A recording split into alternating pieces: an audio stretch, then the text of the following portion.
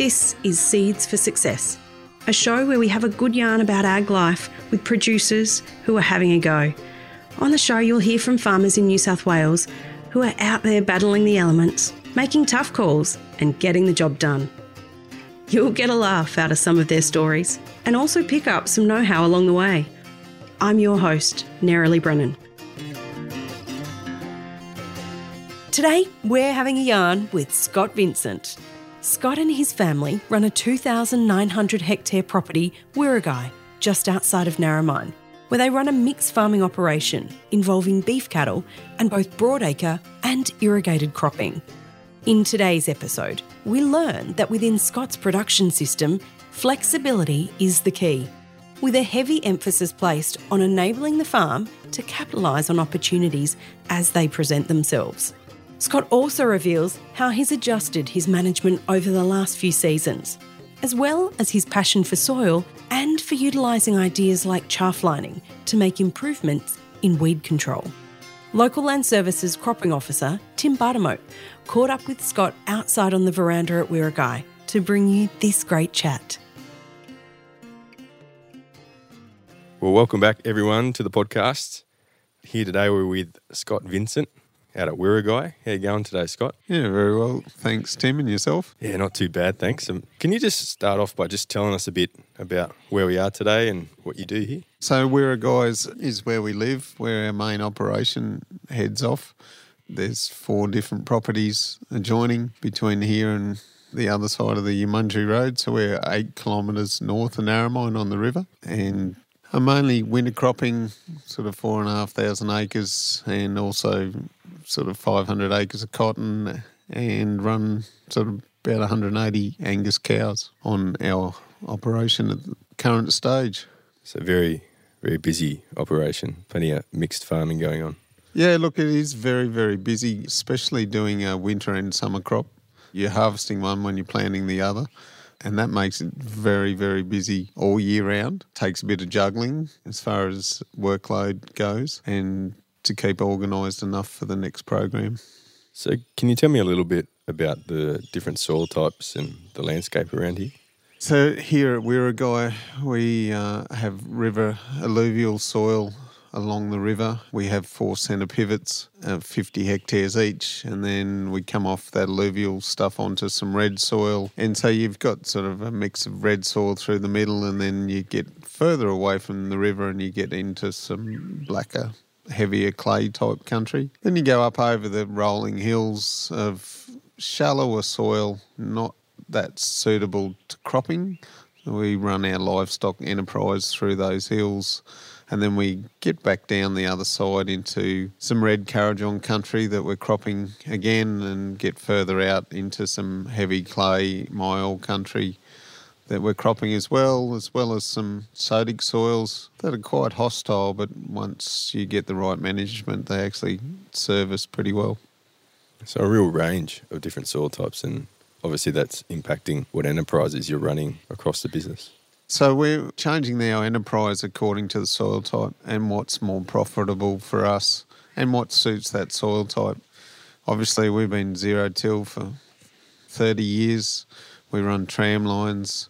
We've been doing that for 20 years, liming, gypsum. We are on a biology system as well. So, yeah, we're trying to reduce compaction on any of the soils. It's very, very important. It's hard to fit that in a cotton system as well. That makes it difficult that we haven't quite fine-tuned that without a massive capital outlay. So can you just draw that out a little bit further? What do you mean? Why is it so difficult in the cotton? The cotton's on metre rows, and then that means the tractors have to run on 2 metre spacings. They can't run on 3. And then on your dryland situation, you want 3 metre tram lines to run your headers on, but you can't because you're running a 2 metre system in your cotton. So we need to look at going to 30-inch rows, 750 mil spacings, to get us to be able to fit into a 3 metre system. So, yeah, it's just a big capital outlay that we need to do. As far as going to 750 mil spacings, we've got to change our whole cotton planter And then we have a deep ripper that we need to run joules on. It's just changing a lot of tyres all the time that we're struggling with. We're very, very conscious and not over-capitalising on our cotton equipment. Cotton is something that we grow when the water is available. We don't own any water. We actually buy all our water in. So if there's no money in buying water, we just don't buy water. So we run then, our whole irrigation area becomes a dryland area. Very rarely. We can generally buy water just to finish some crops off or something like that. Probably pays. Yeah, during the drought, 3 years, we didn't grow any cotton. First year out of the drought, we didn't grow any cotton because we wanted to grow faba beans and rejuvenate our soils after the drought. And, we could have 4 years out of cotton and we didn't have the massive capital costs that we need to be paying on equipment over that period of time. So it gives us a lot more flexibility and not as much pressure to actually plant cotton because we've got all these capital expenses out there and all of the equipment that we need to be utilising. Yeah, right. So you're really responding to seasons as well as soil types and trying to get a system that fits a business that's functioning well. Yeah, look, we never lock anything in too far out. Once we start selling cotton, that locks us in. And cotton's probably our big profit driver when we're growing it. But no, we don't. We keep our flexibility around us. And that means sometimes not using a certain chemistry in chemicals on crops just so we're not locking ourselves out of options. So a little bit more cost sometimes, but very small. But, we will plan, but sometimes we divert another way. If something changes, the water price goes to $400 a tonne, we won't be growing cotton. May still buy water just to finish off some wheat. So, yeah, we're very open to the value of commodities and the price of water. And then that decides what we're actually going to grow where in 12 months' time. We're always forward selling cotton if the money's good enough and we think the water's priced well enough. We actually try and lock both in. And so how long has your family been here at Wirragui? So this was bought 18 years ago. So we're originally from Tottenham in central New South Wales. My father was there and, I was very lucky to be given a start by my parents, and it's one of the things that I am very, very grateful for, and it's really part of getting a start. So, yeah, Dad bought a property in the 82 drought at Coonabarabran to put some breeding stock on.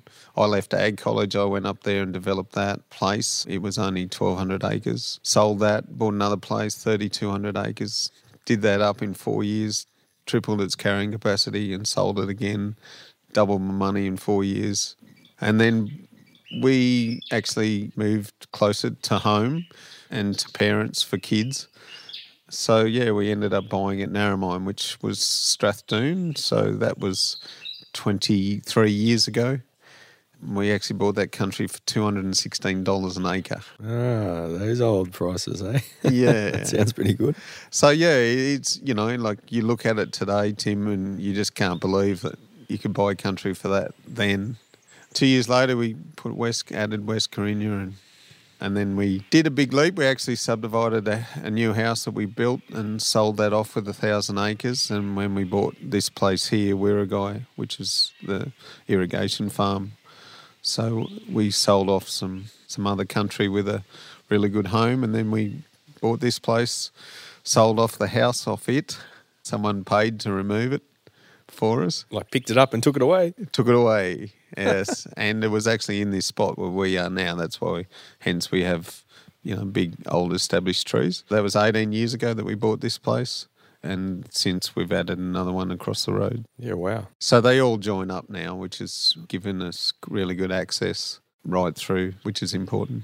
That's a really interesting story. I think you're right in terms of getting a really good start, whether that be through parents or investors or something like that, really can help you gain momentum down the line, which it sounds like you've done a really good job at doing, like from small beginnings to bigger ones now.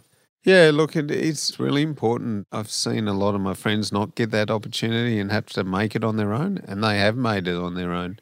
And look, and I'm internally grateful for what my parents were able to do for me and give me a start. And, my theory in life is you only get out of it what you put into it. So a lot of hard work to get to where we are today, a lot of sleepless nights, a lot of stress, and a lot of hours and long hours. Trying to juggle that with that family life work balance is one of the toughest things that you can do as a parent as well. Yeah, you can always sink more hours into work, but your kids don't stop growing when you're away. No, exactly. You only get one crack at your kids, and that's really important to me to be there for them. Hence, they're all grown up now. So. Yeah, that's it. They don't stop. No. So, Scott, I know you're a big advocate for improving soil health. Can you run us through a bit of why that is? Yeah, Tim, we always try and be progressive, and we'll take on new challenges that come about because we have an issue. When we moved to Narromine, the first crop we grew here, it had got taken out with just heat. We went away on a holiday. We came back a week later. We'd had a week at 30 degrees, and I got it home to white crops. So everything, the top half of every head had got taken out. And I was a believer, you talk to people locally that have been here for 30 years, they'll give you a little bit of head start of you don't try and change everything. So I got Cole Mullins out. He was an agronomist in at Dubbo. He'd been there for 40, 50 years. So I got Cole out, and anyway, we dug some backhoe pits and had a look at it. And look, we bought one of the worst farms in the district, according to everyone. And Cole said, well, I think you need to sow it down to loose and forget about it for about 4 or 5 years, Scott. It's buggered. And we've got some paddocks over there at Strathdoon that have been for 26 years straight, and they've been cropped for another 23 years since. And I can take you over there to a favour bean crop that's, chest high today. So anyway, Cole said, yeah, forget about it, sow it down to loose. And I said, well, I want to grow canola in it next year, Cole. And he goes, oh, good luck. So we proceeded into lime and gypsum, and we grew a tonne to the acre of canola. And we've been zero-till, and tram lines were a massive thing for any of our country. So we started off doing everything right, and then we were retaining a lot of stubbles. I thought we were doing a really good job of fallow conservation, so we're storing a lot of moisture, which is really important, but we weren't getting the breakdown of that trash that we were leaving behind, and we were having 2, 3, even up to 4 years. You could still find a little bit of stubble from previous years on the ground. And we had a crop of barley here one year. It was after lupins. We have on this paddock, it's actually lateral now, its phosphorus levels are 90. Come out of lupins, this barley was going nowhere. And anyway, I had some friends that were using BioAg, and they really liked it. So I gave the guys from BioAg a call to come and have a look. And they said, well, what are you going to do, Scott? And I said, well, I'll hit it with 150 kilos of urea. That'll get it going. He goes, yeah, fair enough. So they did some soil tests and came back, and they said, well, it needs only 50 kilos of urea, but it actually doesn't have enough phosphorus, plant available phosphorus. I went, oh, righto. So we hit it with 6 kilos of TechMap. We hit it with molybdenate and boron and one of their foliars, which is called Balance and Grow. And I said, well, if you can fix this paddock, I'll look at you. And that paddock was losing tillers at the time, like it was going backwards fast. And we ended up doing 7 tonne to the hectare of barley. So we got them to look at it, over our soils, and that's when we started a full BioAg program, and that was about 12 years ago. And they really changed our way we look at soils. We don't feel soils, we'll smell them. Smelling them will tell you how alive they are. And hence, we're trying to look after our fungus and biology and bacteria, and they're the ones that are feeding the plants. And it's just changed our concept of trying to understand how a plant's actually physically working. It's not it just taking phosphorus out of the soils. It's the plant giving the microbes sugars, and in return they give them nutrients. Yeah, we've come a fair way. We've still got a lot to learn. I think a lot of our chemistry is getting very hard on our biology, on our soil. Hence, we've got weed problems and resistant problems. So we've had to go to harsher and harsher, heavier chemicals. I'm worried about what that's actually doing to our soils and our biology, long term. I don't think it's doing it any good, Tim. So essentially you're trying to look at your soils not just in terms of physical characteristics or chemical characteristics, but incorporate biological characteristics and look at it holistically in that regard. Yes. And then trying to get that system, running red hot so that you can get the best outcome off the look at, and sometimes it's actually giving a bit. Coming out of the drought, we've got a full dam of water and we choose not to grow cotton and we grow faba beans instead. Financially, it's probably not the right decision, but for the soil health, it was definitely the right decision. We'd cut some hay off those pivots, things like that, and come out of a big crop in 17 of cotton. And so we just gave a bit back, and you can't keep taking. You have to give back all the time. And, if we do really well in a financial year, we'll put more back into our soils.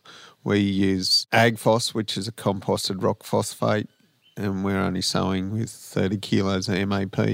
It's a lot more friendly to our ecology that's in the soil, the rock phosphate, and it's a long-term program that gives us more plant available phosphorus down the track.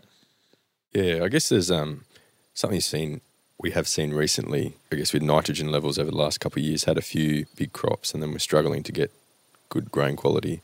So I guess there's definitely a lot we need to learn about our soils and how we best get good outcomes, but at the same time not degrading the resource that we're using to produce those outcomes. Absolutely, and we've sort of been stuck on that urea heroin for the last 3 years. I haven't heard it put that way before. We're just pumping so much into it, and we've had to because we pulled off 3. Last year wasn't that big here because it was too wet, but the previous 2 years, we averaged 6.5 tonne for 2 years, and then last year we averaged 5 tonne, so 18 tonne to the hectare in 3 years. That's a lot of removal. And I think last year our crops are just starting to pick up some N that we lost down deep last year. Hopefully we're trying to leave this place in a lot better condition than we found it, and so far we're going okay. I wouldn't say we don't have all the answers yet, Tim. How do legumes, pulses, fit into your system? We love faba beans. Wherever we can grow them, we can. They're incredible for our country and our soil. They're better than lime, gypsum and deep ripping. It's a very important part into our soil health, and we've actually gone this year to zero canola, first time ever. And we're just trying to back off on that reliance of urea and think that our soils are getting a little bit tired and we're trying to give back. And so we've got majority of faba beans, we've got field peas and we've got chickpeas as well. Yeah, no, I've seen some good. There's been a few trials around the area lately on pulses, and faba beans always seem to be, working really hard. They do obviously take off a bit of N, I guess, in the grain, but they definitely put a fair bit back in. They actually leave nothing, and I don't think they probably do because, we're yielding pretty well in faba beans. You start talking 4.5 tonne of faba beans at 20% protein. That's a lot of N that you're removing. So I don't think it's the nitrogen that they are doing. It's making a massive difference to the amount of water that they can store. They've got a good taproot. I wouldn't say it's massive. It's a good taproot, leaving a lot of root hairs and things like that. So it's helping our country get deeper. I think that the roots go down further. We get a lot more plant available moisture. And look, we're only top dressing with a half amount of nitrogen after our pulse crops as opposed to canola. So, they're telling us that there's nothing left there after our big removal, but we're certainly seeing the health of those plants so far in front. Yeah, no, I was actually listening to something the other day and there was the suggestion that maybe our pulses aren't putting in the nitrogen, like releasing it in big chunks that obviously we'd see out of a bag, but they're more gradual release that's probably beneficial over the long term after, because you always see that, the difference when you have even a canola following a pulse or something. Yeah, exactly. And I agree with you, Tim. I think we need to keep our pulses in there to I'm sure those roots don't break down just in 12 months. So, yeah, not a big fan of chickpeas. We don't get enough ground cover. We only grow them when we have to. We hate fungicides with a passion here because, one hand we're trying to do the best biology, and on the other hand we're adding fungicides to try and... Yeah, I've seen some data where you miss that one fungicide and, the 5 or 6 you got to do in chickpeas in a bad year. Yeah, just that yield just... Yeah, absolutely. You miss it, you'll pay. Yeah. It's that balancing act of trying to figure out what you can get away with. We've had chickpeas here that we've put 5-6 fungicides on. It took us 12 months to repair that paddock. And the only thing that grow there was milk thistle. And milk thistle is actually a detoxin. Chickpeas in a year like this are fine. We put on one fungicide as a preventative and we won't have to go again by the looks of it.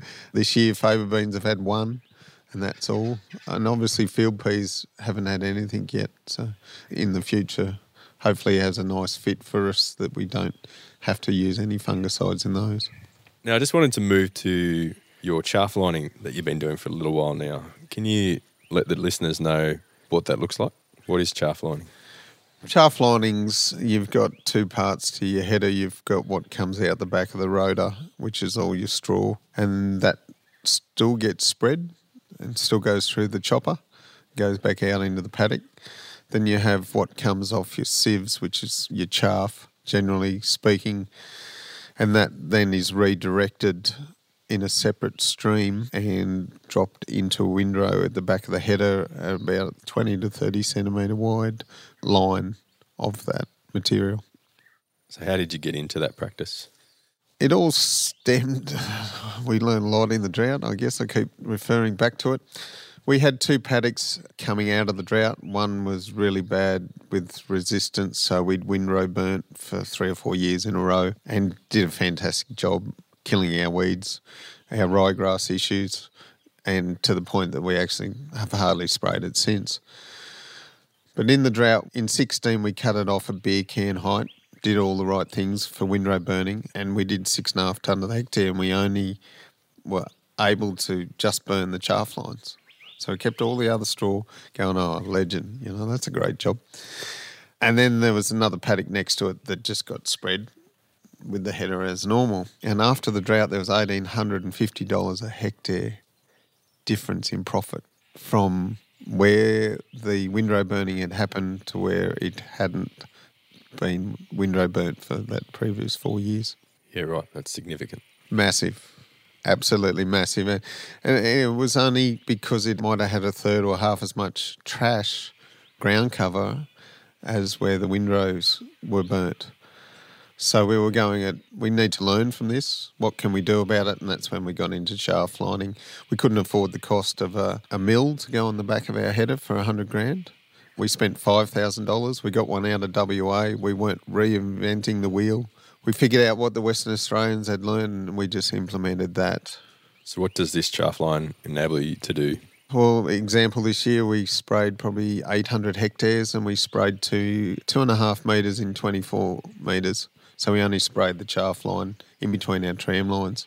So what it does is, one, it probably rots, they say it's 70% of the actual ryegrass over time. I'm thinking even if it's 50, that's fantastic. That's got rid of half of our ryegrass.